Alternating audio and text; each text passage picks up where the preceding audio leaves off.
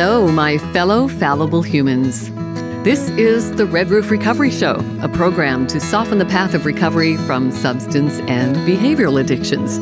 But it's not just for addictions. No, this is also for life. First, I just want to take a moment to thank my dear friend Russell Allen Scott for writing this beautiful piece of music.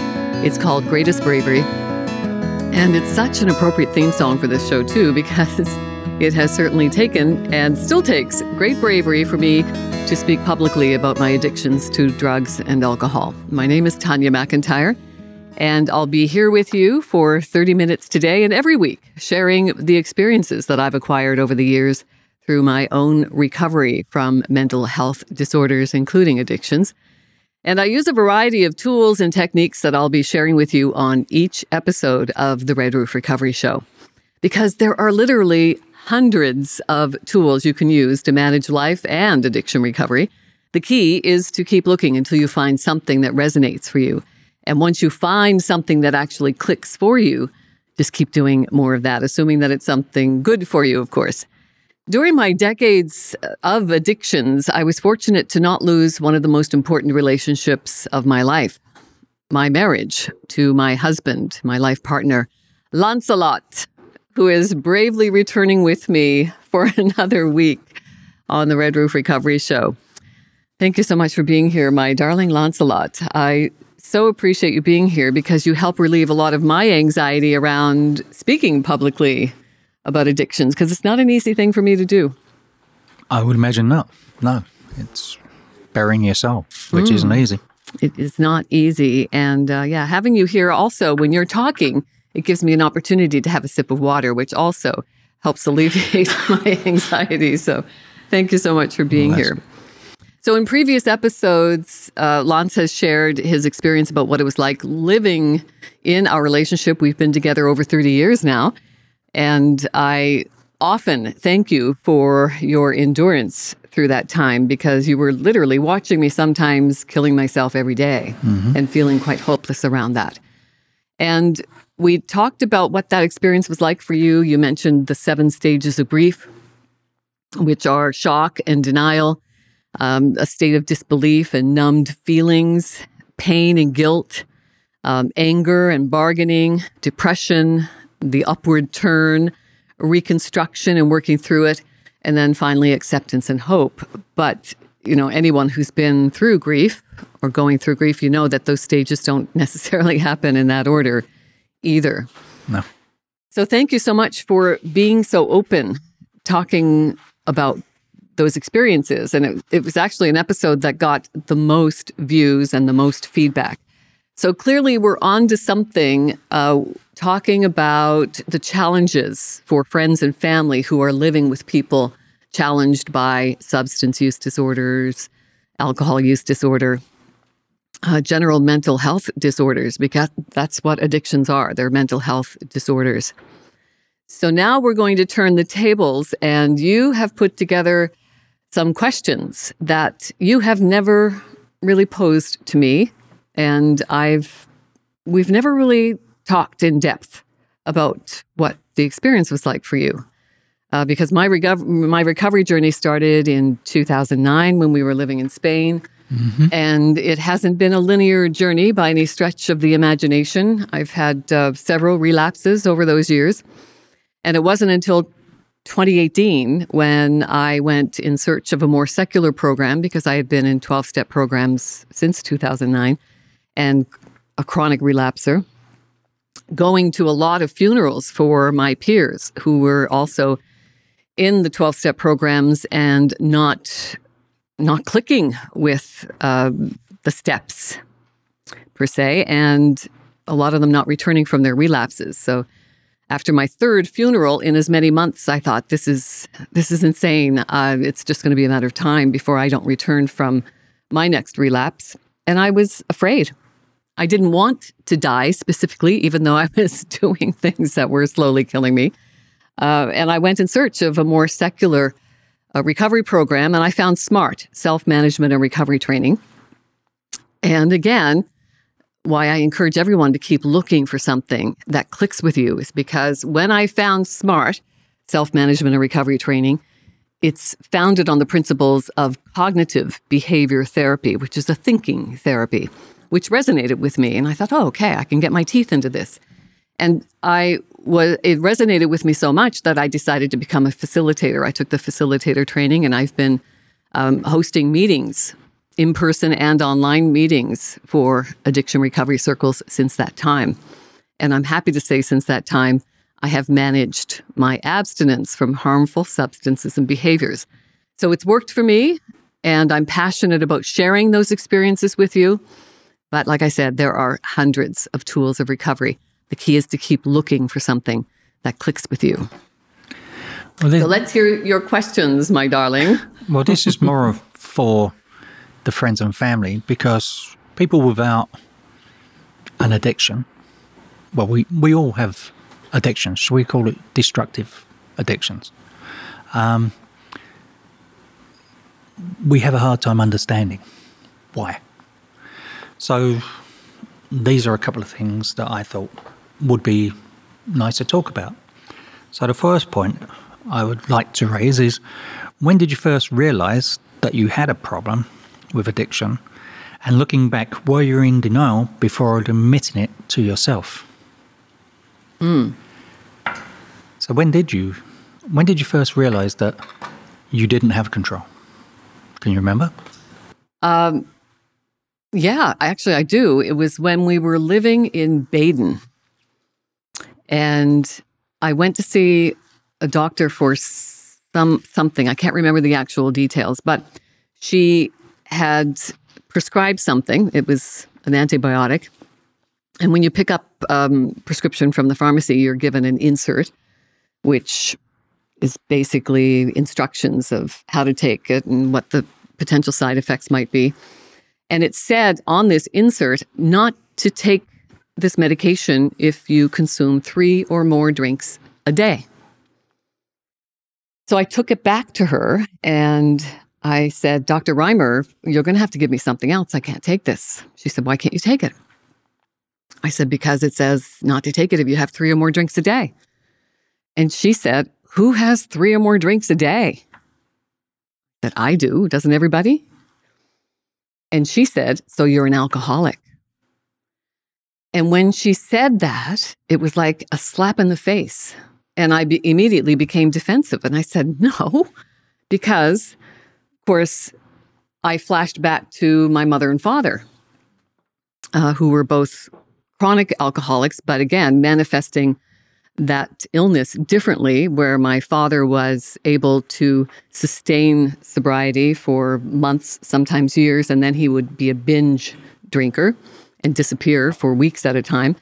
My mother was a daily drinker, and some days were good, some days were bad. So I was comparing that. And of course, I heard all my life that I'd be just like my mother. You're going to turn out just like your mother. So I had that comparison to say, I'm not as bad as her.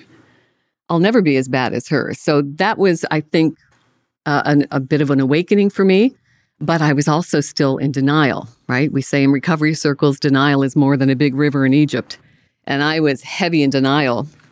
I became defensive, and I didn't go back to that doctor. So avoidance was huge then, denial and avoidance. So you'd grown up in an environment where people had addiction problems, and you didn't recognize it until that moment in yourself. Well, recognizing it and accepting it were two different things, though. When she said, you were traversing that river. Absolutely. Yeah. I floated in that river for a long time. I had a very comfy floaty in that river. And, well, so much so that I got a different doctor. What does that tell you? Mm-hmm. And, you know, I stayed on that path of denial for several years. And what was the rest of the question? Well, that was basically it. Like, when did you first recognize that there was a problem? And looking back on it, were you on denial before? So absolutely, I was in denial. And I left that saying, no, who the heck does she think she is? She doesn't know anything just because she's a doctor. Yeah, book of excuses. Mm-hmm. Okay. Every time I'm talking to somebody who offers me an excuse, I jokingly say I would put that in the book of excuses, but it's already there. Well, I'm afraid you would know. So once you admitted that you had an addiction, how long was it before you sought help? And obviously, what was the catalyst for the help? Well, the catalyst came several years later when we lived in Spain. So I'm not even sure of how many years passed from the time I had that doctor's appointment, whereby I was just in denial, saying she doesn't know what she's talking about. I know nothing like my mother and father. I was still managing a successful career, somewhat managing our finances. We hadn't lost anything. Our relationship was still intact. Of course, I was still hiding so much from you as well. Living with that level of shame, deception, actually contributed to the progression of the illness, for sure. And then when we went to Spain, which was 2004... 2007. 2007, thanks. See? I mean, it's just like 2007 to 2011. Mm-hmm. So a lot of blackouts I was having as well at the time that I wasn't really acknowledging. And 2007, a friend who I had made in Spain she said she wanted to have a dry January. So in Spain, where two of my favorite things, brandy and wine, were cheaper than water, did a couple of things for me. It helped me spiral downward very quickly. And I had a friend who was the start of the catalyst for me, because she said she was able to go and social drink with me, and said when I met her one day in January, she said, "No, I'm not drinking. I'm having a dry January," I think she called it. I said, "Oh, there's a novel idea. I think I'll join you." And I couldn't last the day. And probably within a week of that time, I woke up one morning after staggering to bed. I used to crawl upstairs to bed when you were long asleep. And I got a call in the morning as I, woke up, hungover, had probably my second, third drink by the time the phone rang at 9:00. And he said, "Hi, Tanya, it's Anthony from Serenity House. How are you doing?" I said, "Serenity House? Oh, that's kind of cool. Serenity. I could use some of that." And I had been on the computer looking for help the night before and didn't remember. And he said, "We have a bed here." Explained about the program, told me the cost.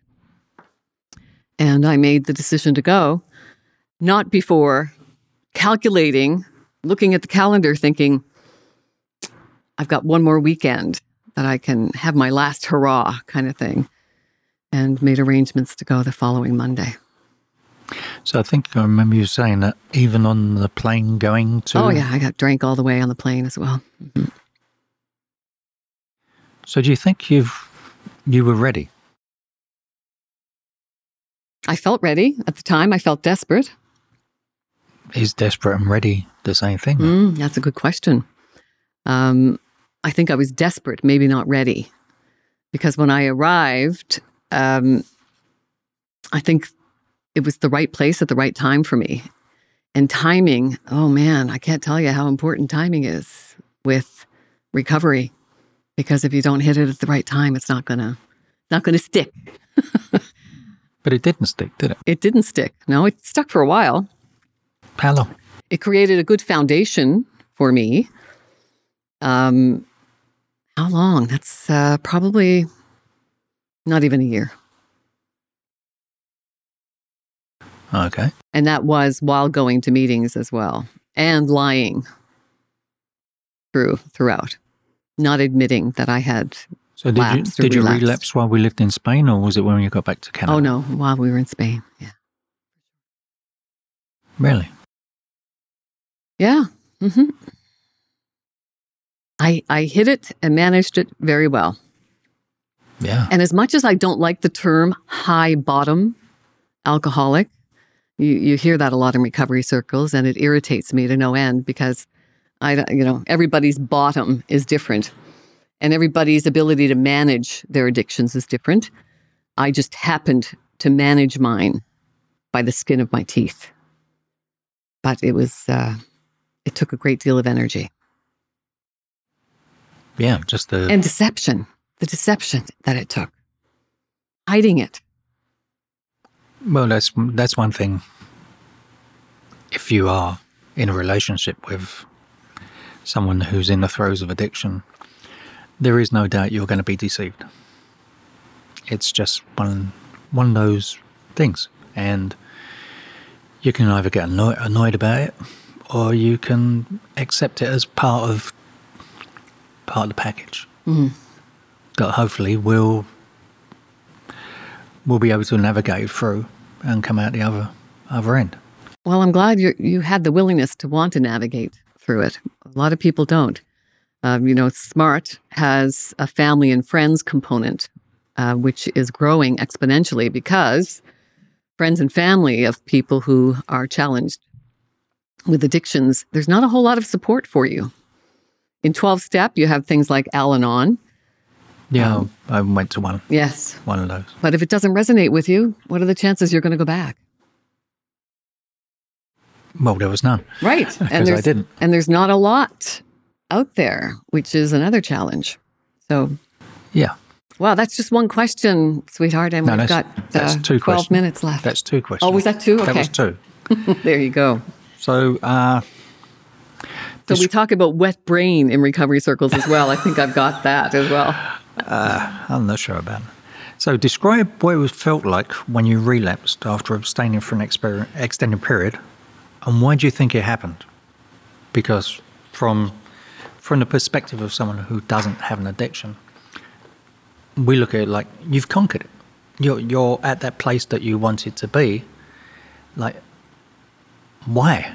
Why would you jeopardize it? Why would you go through all that pain again? Mm-hmm. Because you explained to me, like, the fact of feeling like you wanted to die in the mornings, and being sick in the mornings, and I'm thinking, why would you put yourself through that once when you've actually been abstaining for quite a period of time? So describe what it's like, what it felt like. Like, I think it was different, a little bit different each time. I think primarily a lot of self-loathing and path of least resistance. So life management skills came into play there too. I managed my life by deadening my emotions. If I couldn't deal with my emotions, I'd take a pill or a drink to numb them and make them go away. I equate it to, as kids, your bicycle tires. If you overinflated your bike tire and you took your thumbnail and you hit that little valve to let the air out a little bit, that's how I would equate my inability to manage my emotions. So that's what drugs and alcohol did for me. It was that the nail on the valve, releasing the pressure. And it was a path of least resistance. I think, we humans are hardwired to take a path of least resistance. And for me, having a pill or a drink was the path of least resistance. So from my perspective, again, from a totally different perspective, obviously, that would not be the path of least resistance. Waking up every day feeling like you wanted to is definitely not what I would call. I can remember when, after abstaining for 4 years, because I thought you were still abstaining, and you bought me some beers one time, and I'd never had a hangover. And I consumed 4 beers after abstaining for 4 years, and I woke up the next day with the little man in my head beating the drum, something I'd never experienced. And I asked you, did you go through this every day? And you said yes. And I said, why would you do it? Why would you actually put yourself through it?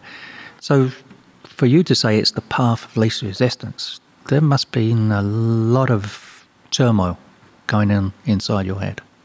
Well, I think I agree with Dr. Gabor Mate. Dr. Mate is a Canadian doctor who worked on Vancouver's east side, which is said to be the most chronically addicted population in North America. And he worked there for 12 years. And he said the common thread with most people who are challenged by addictions is trauma. Primarily childhood trauma, but it doesn't necessarily have to have happened in childhood. It could be from any point in your life. So I think maybe I underestimated the trauma that I experienced throughout childhood and was self-medicating the anxiety and depression that developed through that trauma. And then, I don't know, just it becomes a habit. You become habitually used to taking something to treat the pain, to make the pain go away, the pain of emotion, the emotional pain that I just didn't want to look at. I didn't want to do the work to process that emotional pain. So I wanted to deaden it and numb it. And the easiest, fastest way to do that was with drugs and alcohol. Okay. Did I answer the question? Yeah.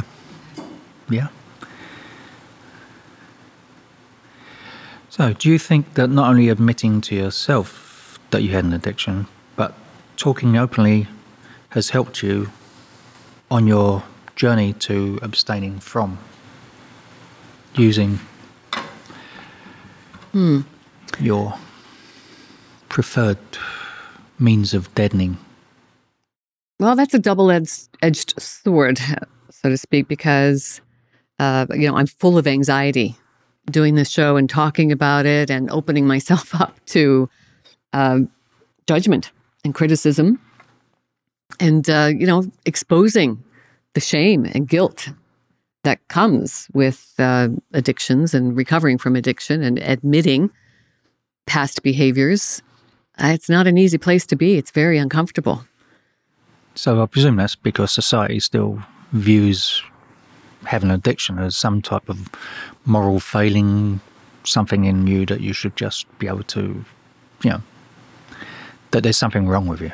Mm-hmm. Well, and sadly, 12-step programs are set up to be shame-based, which is why I went searching for something more secular and inclusive and non-judgmental, because there's a great deal of self-flagellation in 12-step programs that I don't think is helpful for a lot of people.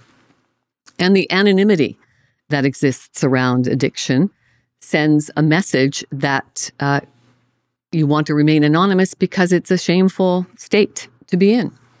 So who wants to admit a shameful state? Okay. So you're doing this show. You openly promote Red Roof Recovery with the fact that, you've had your own problems. Does this help you, even though it's a double-edged sword? Or do you think not doing it would serve you better?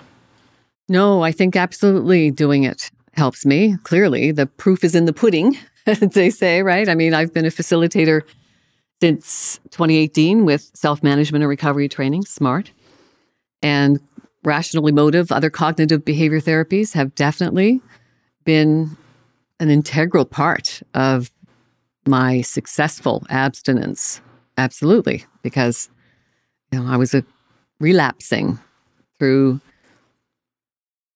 the early part from 2009 until 2018. That's 9 years of relapsing. That's a lot. Luckily, I lived through my relapses. Mm-hmm. A lot of my peers didn't. So what type of reactions do you get, negative and positive? Like when you admit openly, and whether through business or that you have addictions? Is it interesting. Is it more negative than positive? I think we're evolving. I think as a society we are evolving because addictions are so prevalent now. Certainly the opiate crisis speaks volumes for how vulnerable people are. And I think that may have opened up conversations that we were reluctant to have before. That I think everyone is affected in some way by addictions. If not personally, then somebody, friend or family, who's suffering in some way. with mental health disorders like addictions. So I think the conversations are deepening, which is what we need. Well, as I said at the beginning, I think everyone has minor addictions, be it gaming, binge watching TV, food, exercise. Most of us have some behaviours, but they're not deemed to be destructive. Whereas, if you're using any type of substance that is affecting your life in a negative way, that's when people start to look for answers. So, have I answered your questions? You have, yes. Look, and we've got more than 3 minutes to go. Amazing. Whoa, that was a bit of a roller coaster. Thanks for that, sweetheart. No, thank you for being very open about it. Mm-hmm. So hopefully the openness and vulnerability expressed has opened up some possibilities for you. I'm really excited that we have started some family and friends outreach programs here in Canada's prettiest town of Goderich, Ontario. So if you're struggling with any addiction, you can get help now with our weekly recovery meetings. We're now at the Goderich Library every Tuesday from 12:30 to 1:30. And every Sunday you can find us at St. Vincent de Paul Thrift Shop from 12 to 1. And if you'd like some more information on that, by all means, please email me at redroofrecovery@gmail.com. And if you or someone you know would like to be a guest on the program, then please email me. I'd love to hear from you. And if you or someone you know you think might qualify for the unique residential program for Red Roof Recovery, then please reach out to me as well. redroofrecovery@gmail.com. I've written a couple of books that I'm very proud of, and they are in honor of my father, who raised me as a single dad in the 60s while struggling with his own addictions. No easy feat for a young man in those days. Rest his soul. He was a fabulous man, deserves a legacy of greatness. So I've written a couple of books in his honor, and I call him Philosopher Dad, which is what I used to jokingly call him when we were growing up, because he used to spit out a line of philosophy when I brought him any problems, hoping that it would make it go away. So he was a bit of a stoic, well-read in philosophy, and he passed that on to me. So my first book is Mindful Wisdom from My Philosopher Dad, Sage Advice from a Single Father. So it's a little bit of a self-help book, sharing some of the philosophy from my philosopher dad, some mindful wisdom to navigate this sometimes mindless maze of life. And then during the pandemic, to maintain my sanity, I decided to write another book in his honor. It's called Daily Wisdom from My Philosopher Dad, Some Inspiration to Guide Your Days. And this one I set up as a journal because journaling has been very powerful for me. So I would like you to not only buy my books, but when you read the daily message in this Daily Wisdom book, I would like you to take a few minutes of contemplation and then write your intentions for the day, because I find our words are powerful and our written words can be life transformational, magical. They certainly have been for me. Thanks so much for being here. You are an integral part of my recovery journey. So thanks for spending 30 minutes with me every week on the Red Roof Recovery Show. Remember to talk to yourself like you talk to your best friend. May the force be with you, and remember, you are the force.